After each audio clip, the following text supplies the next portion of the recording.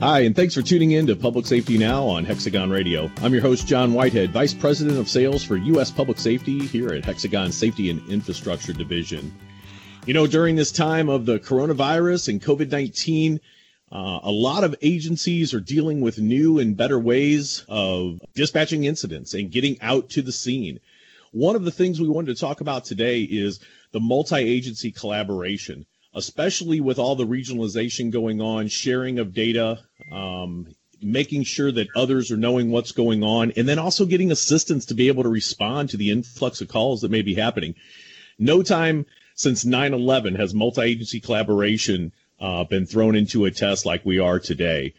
So with that topic in mind, we've actually brought in someone. I've got Pete Prater on the line here.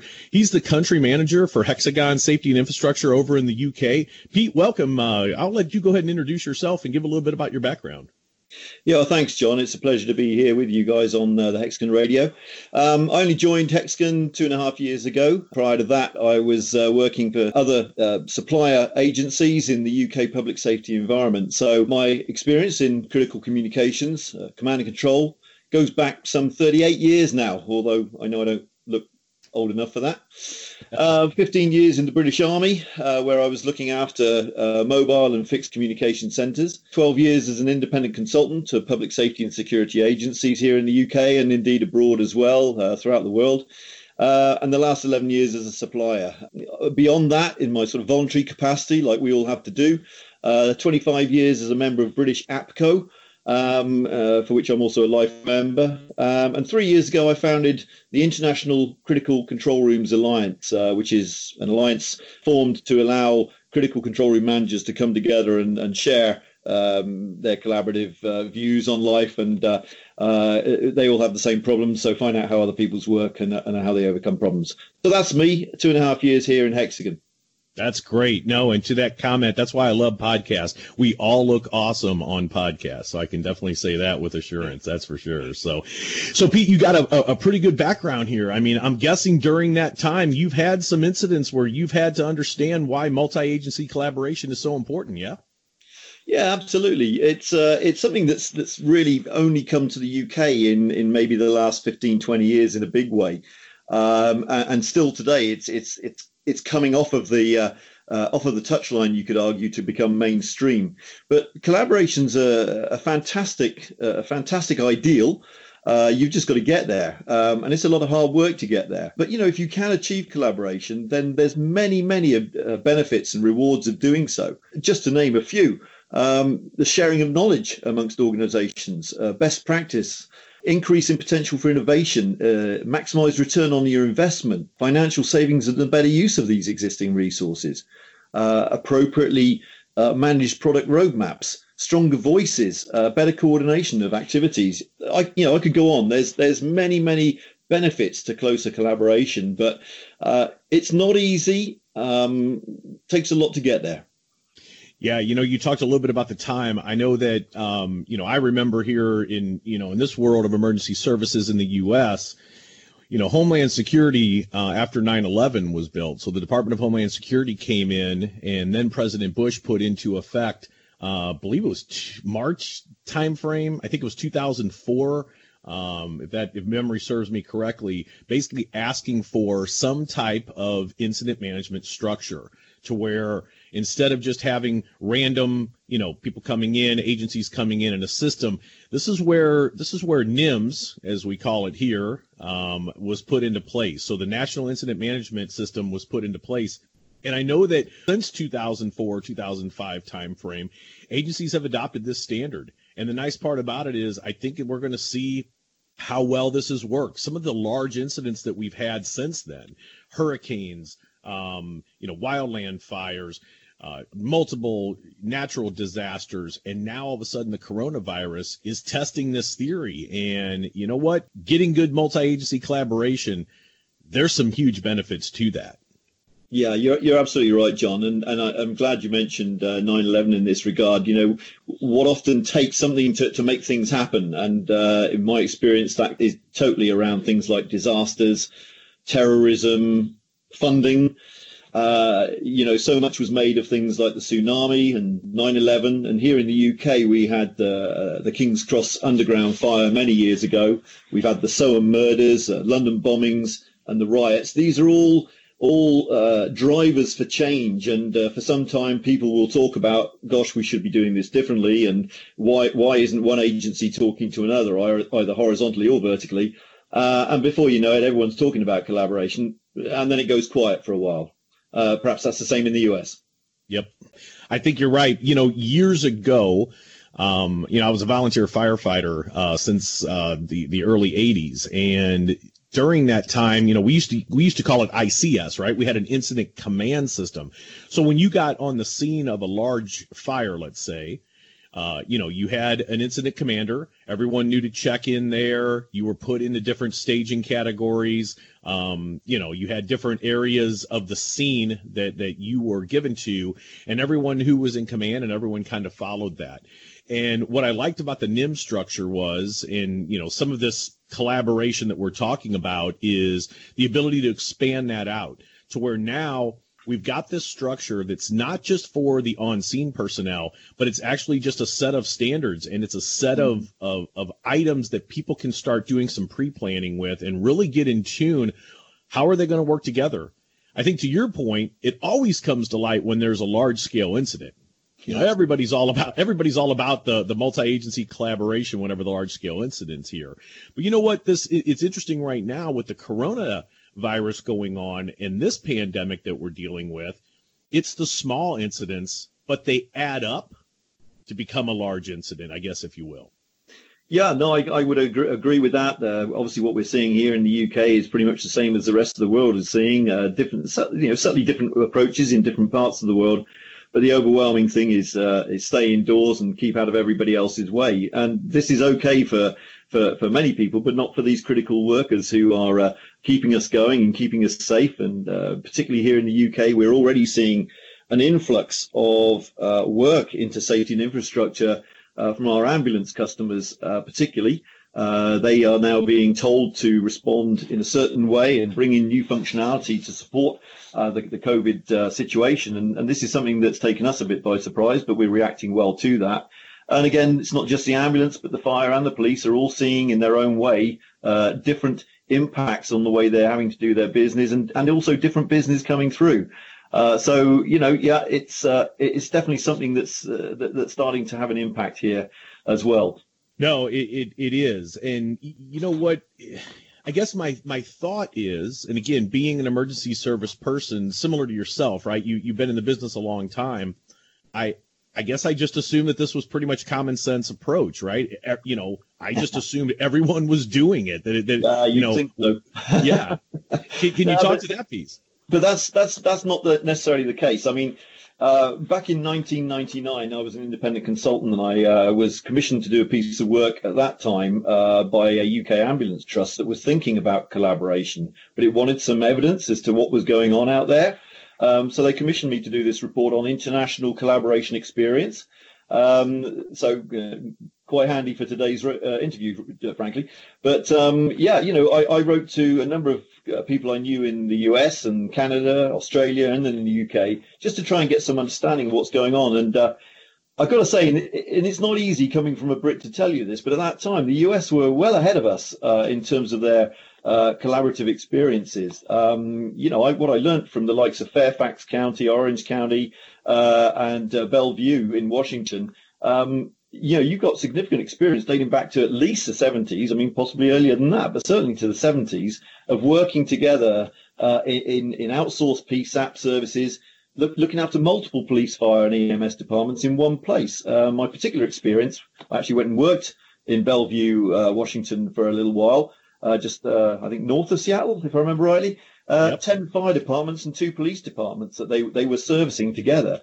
So, the US has had some good experience of this multi-agency, certainly at the PSAP level for many, many years. I mean, the UK at that time, very limited and ad hoc in nature. However, we did start to get a little bit more interested in this. The UK government came forward with a thing they called the Invest to Save budget. They brought this forward in the late 90s and said, look, surely there's some benefits in terms of savings, if nothing else, by working together. And that led to three examples, one of which Hexagon was involved in under its Intergraph guys at the time. We had Gloucestershire County and Cleveland and Wiltshire counties all looking at how their emergency services could work more closely together at that time. Not great examples, not great outcomes in each case, but I guess they learned some lessons. And then similarly across the rest of the world, what was the story? Well, it's kind of similar to the UK, certainly across Northwest Europe and Scandinavia, but the rest of the world outside of Europe, no real evidence to speak of in terms of this multi-agency collaboration, and I think that remains the case in many ways today. It's even here within the U.S., and I can give you that side of the house in perspective as forward thinking, and thank you for that compliment. I think that the U.S. was, we'll take that one.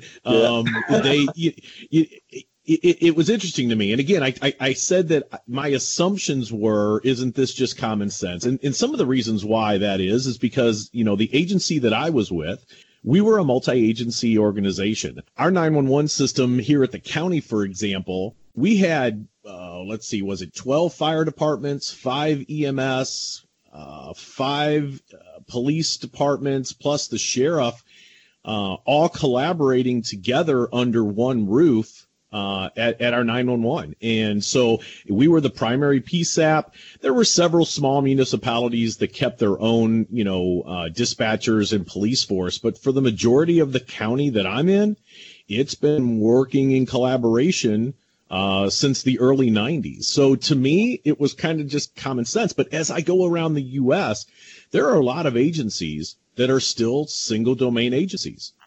Yeah, and that's a great shame. We've already outlined here in this interview some of the reasons why collaboration is much stronger. Mutual support is another one, prevention of complacency, prevention of surprises, greater transparency, lots and lots of reasons for this being a good idea. But no, do you know what? It's not just common sense. There's also these days formal approaches that you can take which encourage collaboration. I think a lot of people make a lot of money out of this sometimes. They go around, they find best practice, they put it together under one umbrella and call it something, and it sticks. And this has happened in the UK. A bunch of people here got together and worked out that collaboration was a good idea, and they wanted to put some structure around that to allow us the opportunity to really study it in some depth and consider how best it ought to be achieved. So we came up with a thing that we called at the time the BS 11,000. That's the British standard 11,000. And that's since become the International Standards Organization, ISO 44001. So if you want to know anything about collaboration on a practical how do you do it level, go to see ISO 44001. It's pretty hard going reading wise, but it's got some great diagrams in there and really does tell you that to become collaborative in style takes a lot of work and a lot of time, and that's just before you even work out who it is you want to and should collaborate with. So there are processes and methodologies out there to help us collaborate.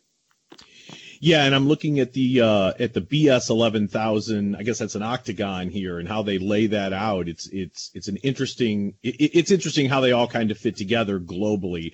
Everyone's got their different spin on the different ways that they lay it out, but at the end, the foundation appears to be the same, right? It's all about awareness and doing internal assessments, making sure that you've got roles and responsibilities laid out, working together in from a technology point of view, making sure data is being shared and that everyone's kind of in the know as they or before they respond, and then of course How do you exit that strategy, right? How do you begin the incident, but how do you also end the incident? And having all that laid out, to me, this is just what I'll say basic pre-planning. But gosh, it really comes in handy whenever it's needed and it starts happening out there in the world.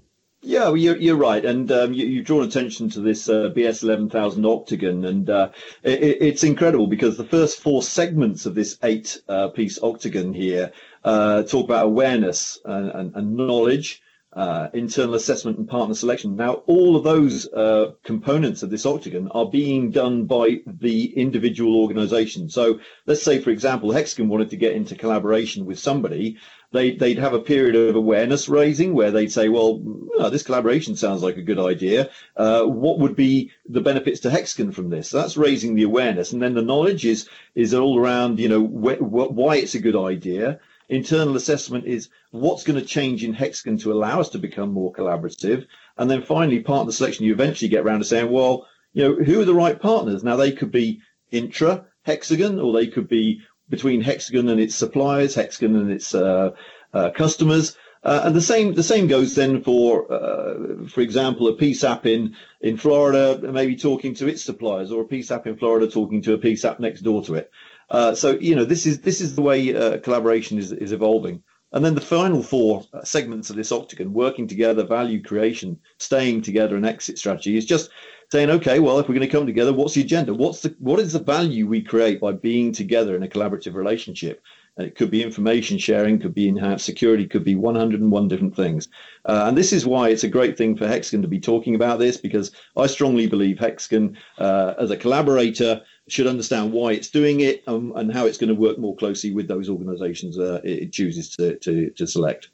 Yeah, it's definitely a great foundation, and it gives a blueprint, if you will, for setting this up. And again, as I said, at least here in the U.S., and it sounds like there's other places around the world, this is not common, and this is not something that's been grasped. And I think especially during this crisis that we're in, agencies are going to come out the other end, and I hope understand the importance of working together, collaborating, and having some type of setup to where, from a dispatch point of view, or even field officers, you're not relying on your telephone. When I get an incident, I'm not pushing it out to my neighboring agency. I'm able to handle it with technology. I'm able to reduce speed. I know that you mentioned Fairfax, Virginia. They've been a longtime customer of ours. And one of the things they talked about in that region was, I'll call it a CAD to CAD. We can keep away from the special names that they've called it, but we'll just say a CAD to CAD setup. One of the managers there told us that historically speaking, they would get a call in and they needed, assistance, mutual aid assistance nearby. It would take about 1 minute and 40 seconds for them to pick up the phone, enter the information, get someone on the other line, repeat that information with them, have them enter it into their system, and then respond accordingly. So you got 1 minute and 40 for every time that you need that to happen. Technology came in and connected that up, and it brought that down to automation. Automation brought that down to 15 seconds. That is huge whenever you're talking a large-scale incident where the phones are going off and you got multiple people calling, and you don't have time to be, 1 minute and 40 on a call. John, you know as well as I do, in these kind of operations, every second counts, and you can't afford to have that. And that's a great example of a driver for change and how the systems should be able to overcome that. What I particularly loved when I went to Bellevue was the fact that, and again, everywhere's different. Everyone's got a slightly different model. But in Bellevue, what I really loved was the use of common call takers to take all the different types of calls that PSAP had to deal with. Then separate dispatch, but at least they were able to not have to transfer information in the way you've just described. But, there's different models. When I talked about that investor save budget, there were 3 different models that emerged from that. But I mean, these different models can come anything, and you can add a whole load yourself. But things like, well, hey, we can share the same site. All right. How about sharing the same building? Okay. The same floor of a building. Maybe we could share our operators. For me, as I've just alluded to, call taking seems to be the one that is most simple. But I don't think it's beyond the wit of man to work out that you can do it in dispatch as well if you're so trained and you've got the right kit. And then, of course, you then start getting to the shared technology. And perhaps these are the benefits of collaboration, is to be able to actually procure something that you can all share together. And I mean, that's got to help in terms of reducing cost at the end of the day. Yeah, you're right. I'll tell you, I've seen a lot of this in action. Page County, Illinois is one of our customers that went live here over the last several months. And I've talked about them before, and the reason is because of what they did up there. So they're west of Chicago in Illinois, to kind of put some geography there in your mind. It is a large county and large region. And you're talking in mid-30s agencies around this area that were individual dispatch centers, or, maybe a few of them had joined up. But they brought all of those together. Now they've got them in two separate dispatch setups, and it is working awesome. They've had several, I'll say, small incidents compared to these large ones like we've been talking, but they were pretty good sized incidents. And during that time, they have found that value on just having people at the same site within the same building, understanding that, whether they share operators or not, I'll leave that to the politics of each individual agency, but understanding that when a call comes in, the time that you're saving forwarding that on or picking up that phone and having to verbally transfer information, there's always a loss. Whether it's time or information, there's always that loss. And I think what they're finding, as well as many others, is this multi-agency collaboration is really kicking it to where they can do things quicker and better, and really public safety is the one that wins in that. Absolutely right. And you mentioned politics there earlier. It's such an interesting environment, because you say to yourself, well, look, if this is so obvious, this collaboration, why are we all doing it? What's the problems? So at that point, you start asking yourself the questions around these issues, these barriers to collaboration.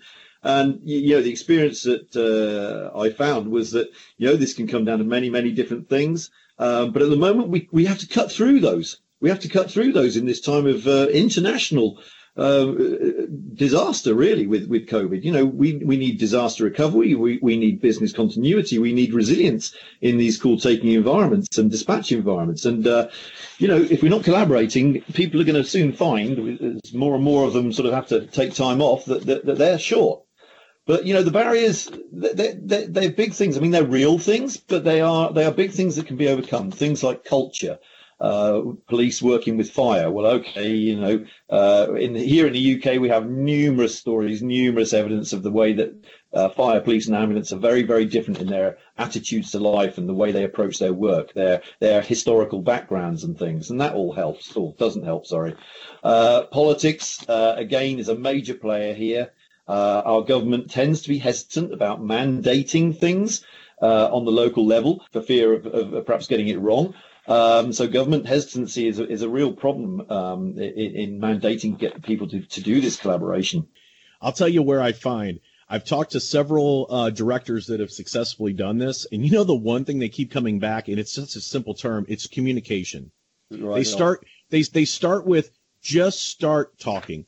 Get the chiefs into the room, get the executive, the city councils, the city, the county councils, get them in the board and just start talking this out. Because what they're going to find is, I always say this word, and I dread saying this word because I just see people just cringing or getting upset. But you know what? People want to keep their kingdoms, and people, they have their control, right? I always. Go ahead. No, go ahead. You're talking my language, John. So I remember, again, I go back to that survey I did at the end of the 90s, and I remember it was a US colleague, I can't remember which one, but anyway, he said, because I said one of the questions I raised was, what's the ways you can overcome this? He said the biggest thing to overcome this is having a champion at local level who cares more for the outcome and the citizen rather than their own job. And I thought, you know what? You can absolutely see it, because you start amalgamating things. Somebody somewhere is going to lose a job probably, and what you need is somebody who says, you know what? I don't care. It's for the greater good. Yeah, and it's interesting because I've broached that same topic, right? Because people are afraid of, if I go into a multi-agency environment, what's going to happen to my people? What's going to happen to my personnel? And you know what? I guess at the surface level, you could say, yeah, there's going to be some savings, and you could have some people that do end up exiting. But you know what I'm finding, though, Pete, is they don't. What they end up doing is they start utilizing those resources internally where they need them. Mm-hmm. So, for example, you might have an IT person on a single agency dispatch center may have an IT person. That IT person is not just working the CAD system and the radios and everything for that dispatch center, but they're also doing a lot of other work around that department. And what we're finding is that department merges with another, and they have a multi-agency environment. Their dispatchers can move over, and now those dispatchers kind of gain a little more experience because now they're doing a few extra duties, on shift. The IT personnel, though, they don't lose their job. They're actually utilized better in that single agency and I'll say to keep the lights on, if you will. But to me, it is such a great use of resources because it really comes down to that. I'm not so much worried about who's going to lose their job. I'm worried about everyone's working right now. We've said this before with, doing more things with less personnel or with less budget. And now those people can be utilized where needed when they're not dealing with the extra, I'll say, burden of trying to stay a single agency environment. Yeah, sure. No, I agree with that. It's nothing people should be frightened of as long as they're ready for the hard work it takes to bring it together in the first place. But we were talking there a little bit about some of these other barriers to change, and one of those certainly here in the UK is budgets, and particularly the way that those budgets are formed at governmental level, because we have the ambulance, the fire and the police until recently all had separate owners within the central government. So trying to coordinate budgets and what have you was a bit of a nightmare and thus was a barrier to affecting collaboration, really. Equally, and you've already hinted at it in this session, the security of information. A lot of people would say, well, we can't possibly collaborate so closely with that agency because, there's information that we hold that really they shouldn't have. And there was a lot of concern around that and how that could easily leak from one to the other.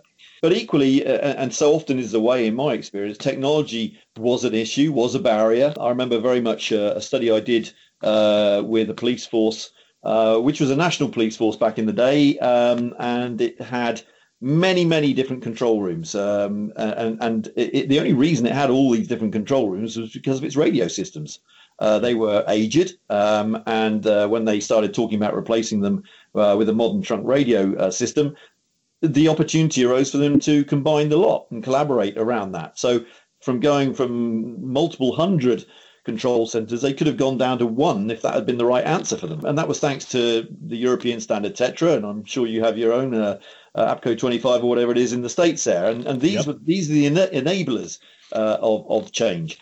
And I guess in early generation command and control systems didn't necessarily make it easy to collaborate, but that seems to be changing, and certainly Hexagon has a solution to that. Well, and that's what we're seeing now with this whole COVID pandemic, right? Is now all of a sudden people are realizing that technology is going to be able to assist them in making some of these decisions. I mean, we're talking to organizations that are segregating their radio room. They're putting dispatchers in multiple rooms. Some are at their backup center, some are at their primary site. We're hearing things like 211 or 311 operators are working out of their house. And with the invention of, IP-based radios and IP telephony, cloud-based CAD systems, and the list goes on, it's becoming a reality to where the technology is not the issue. It really goes back to the list of what we were talking about. It's still coming back to you've got to have that key stakeholder in there and that leadership who's going to be the champion that wants to start the communication, that wants to break down some of the political and financial barriers to change that culture within the organization. Definitely.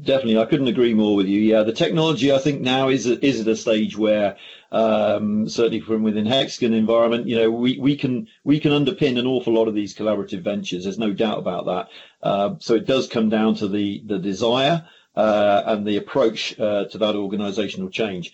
I mean, is there evidence for this? I mean, yes, certainly now within the COVID-19 situation, but more widely than that, this has been growing for a few years. We've highlighted some of the threats. Every time that one of these things manifests itself, we get this, boy, we should be collaborating much more, and why didn't company A have access to company B's information and what have you. But, things like the smart city agenda are really driving this discussion now. Smart city was a bit of a mystical thing for a lot of people for some time, but it really is climbing the ranking of most talked about subjects now. But, you can't achieve smart city without intense collaboration by all the required stakeholders in that investment, be it citywide or whatever, John. Yeah, and that's interesting. So I had to go back and look it up, but I remember an organization, and it was actually Howitt and Mackler, and this is back in 2005. they came up with this concentric circle item, if you will. So far, what you and I have been talking about is really the first responders, the fire, police, the EMS, the dispatch center, and how they can collaborate better. But this centrality of emergency response is what they call it, has 3 different levels. And you mentioned the smart city aspect of it. And right now is where I see some of this happening. So, for example, the first circle of responders is what we've been talking about: fire, police, emergency medical, emergency management, the ones that we think about when we hear first responders. Okay, that makes sense. And then you got your secondary circle. So now that brings in, and this is where your smart city tie-in comes in, that brings in some of the public works, utilities, hospitals, public health, social services, and others in that band. But now what we're seeing, and this is really the interesting part, is, again, this was built in 2005. This isn't today's stuff. This has been around for a while here for the last 15 years, that third circle. So now it starts bringing in private businesses, charities, community groups, schools. Sure. If you look right now, if you turn it on any news channel, you are able to see all 3 layers of this. It doesn't happen unless this large-scale incident occurs. And I think that what could be some light at the end of this tunnel is we see the value of that. We all, as an emergency services personnel, start understanding it's not just about getting the call in to 911, getting a police officer or an ambulance out to assist that person, but it's also collaborating with, hey, what's going on in public health? And how can I bring in the public health people into this discussion?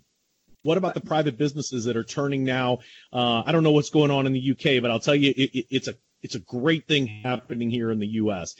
Microbrews and all of these distilleries around the US are turning into hand sanitizer groups. So We're seeing story after story of local microbreweries or local distillers turning their whiskey distilling into hand sanitizers and then getting that to emergency service personnel. It's amazing to me how all 3 circles are working together. Well, John, I'm going to come back on a lot of things, but I want to just bring a little bit of wit to it now. I kindly gave you one earlier, but may I say, from a Brit's point of view, when it comes to your distilleries out there, most of them taste like hand sanitizer before this all happened. You know what? I knew it, and I didn't even throw a soccer joke in or anything, but that's all right. You go. All right, you can scrub that one anytime you want. Anyhow, my Bud Light. But the smart city thing, again, totally right. The smart city thing is hugely important. And I guess, where did smart city come from originally? It was the global cities all jousting with each other to become the place where people should do business. Come to Dubai, come to Hong Kong, come to London. These are the places where you want to come and locate your business and be successful. Okay, to have that, you need to have all the infrastructure, et cetera, et cetera. Underpinning all of that, John, is the safe city piece of that. And that is why, we have the big safe city agenda that goes on in your first 2 circles in your concentric ring there. At the end of the day, if your city is not a safe city, then you're not going to get people to come and invest in Dubai or New York or wherever it happens to be. You need to have that safe city underpinning the smartness that you can then generate and the innovation that comes along on top of all that. So again, I completely agree with you. It's gone way beyond just the emergency services. We can see this here in the UK too. We are seeing tenders and procurements not just being talked about, but now actively coming to the marketplace, bringing disparate organizations together from across those first 2 concentric rings that you mentioned. Why? Well, deliver improved situational awareness to the dispatch decision and follow-up activities. So, if you don't, as you said, if you don't know the health situation, you don't know the roads that are closed, you don't know the health matters, then you don't have the complete picture of what's going on, and you make the wrong decisions. You know what? You're so right. And I'll tell you, when we say words like smart city or safe city, I think I'll say historically, and I mean like just here recently historic, that conjures up immediately large infrastructures. In other words, when I hear smart city, I think agencies like New York or agencies like Miami or San Diego, and you mentioned a few, right? Dubai and those types. I think that's what people think about when they start saying, oh, well, they've got a need for that. What I would push out is that smart city, I'd even change the words here and say smart city or smart county, can be down to the smallest organizations within the world here. Because to your point, whether I've got a large utility that maybe is a multi-state utility company and bringing that data into my large city, okay, that makes total sense. But think about it if I've got like what we call a co-op over here, a small utility organization that is running out in a rural area, getting even that data brought in, getting health information coming from smaller hospitals into a smaller county. I think that's where we've got to take our thought when we hear smart city. And like I said, I'm going to coin the phrase smart county. I think that's the way we've got to start thinking this, is because it's not just for the New Yorks. It's not just for the LAs. It really is for the small rural departments in the small rural areas as well. Yeah, I'm with you on that. I'm with you. As I say, what starts off in often as one idea, one initiative can be morphed and changed into other areas to suit differing needs. And I agree with you. And the other thing that you mentioned there is about bringing these organisations together to collaborate. And what's clear to me is, and if you like turning it around to the Hexagon itself, is Hexagon doesn't have all the answers and probably never will in relation to this smart city thing. But what we are doing is we are adopting the right technologies that underpin the opportunity to deliver these things. So we're adopting open technology standards platforms that underpin the whole portfolio. And equally, I think we have recognized that it's not Hexagon only that needs this, but by having these open standards, we are opening ourselves up to like-minded organizations to, if you like, form an ecosystem approach to solving those customers' needs. The other thing I sense that we're doing with our newer portfolio in safety is we're designing in multi-agency from the outset. And I think that's a really, really important thing. I agree. And I think that, to your point, Hexagon has provided these tools to be able to connect a lot of these in. But there's so many good vendors out there that we work with that bring in, I know it's the buzzword, but the Internet of Things. And whether it's organizations like RapidSOS, who's bringing in, location information from cell phones, all of these things work together to provide really a holistic picture of the incident. Give that information well. Now you start bringing in the safe city information into the organization. Now I'm sitting there as a dispatcher, and not only do I understand what type of incidents I have going on within my territory, but I may also understand, where's the virus spreading to? Where's the largest concentration? Where are utilities up and running? Where are they down? Where's gas lines? All of this information gives me a big picture, and it's bringing in that sensory data and all of those images from not just Hexagon products, but from all across the area and all across the region. Yeah, absolutely right. And this is a particular opportunity for Hexagon right across its global reach. This is not something that is necessarily going to just come from headquarters. This is something that's going to have to come from the local level. Here in the UK, we've opened up the doors and we've invited niche suppliers to come on and have a discussion, because, of course, a lot of these niche suppliers are local level only, but required by our customers. One came to us just the other day. They've taken the time to produce an application which is concerned with dementia and missing persons. This isn't the sort of organization that's going to be doing the same business in Hong Kong or Dubai. But we need to be able to have the facility here at local level to welcome these guys in, explain to them how they can interact more closely with Hexagon, and then go to the market with that additional value add. Yeah, and especially during this time, I keep looking ahead and I keep trying to figure out what type of lessons learned are we going to have during this global crisis that we're in right now?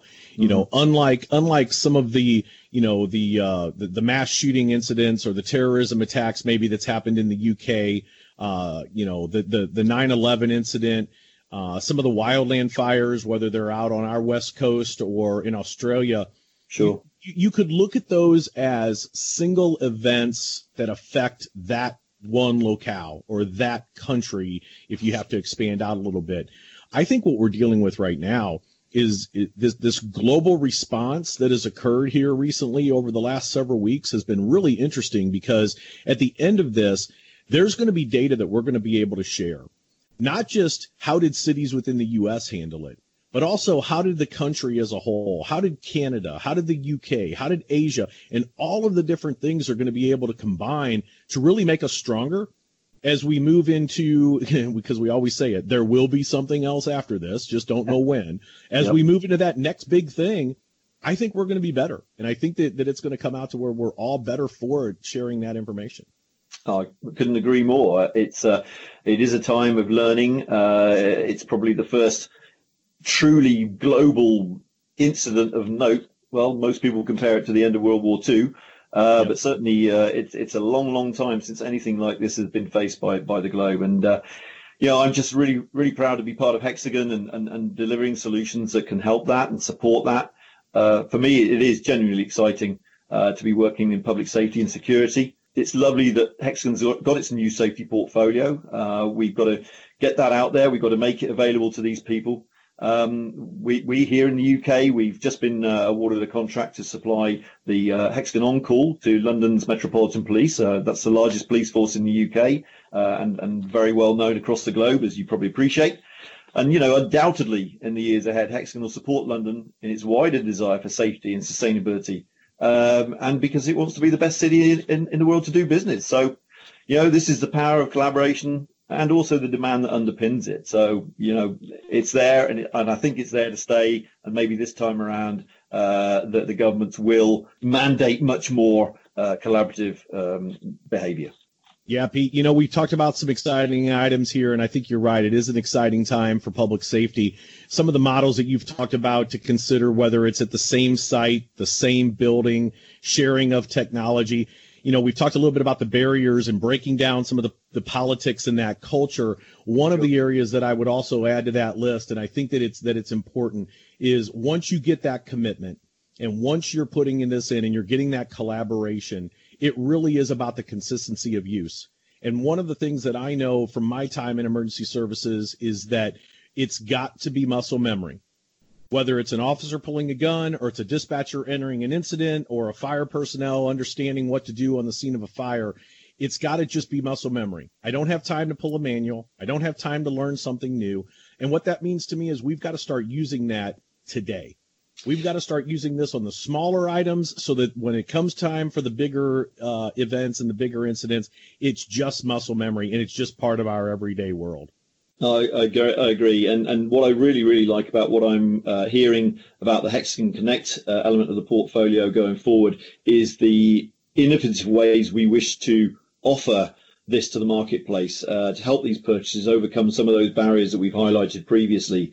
The idea of software as a service, I don't know, pay as you go, these kind of things. These are the things that we have to get as suppliers. We have to recognize that maybe this is the way forward. These organizations, they want or they need to be constantly evolving in their functionality and feature set that they have from Hexagon. And anything we can do to allow that constant evolution to flow, that's got to be a great thing. And I think that what I'm seeing from On Call and Connect, these are definitely the way forward. And exciting times. Nope, for sure. Well, Pete, thank you very much. Again, I want to give you a big thank you to our guest, Pete Prater, the UK country manager here at Hexagon. To hear additional episodes or learn more, visit us at hxgnspotlight.com. And thanks for tuning in.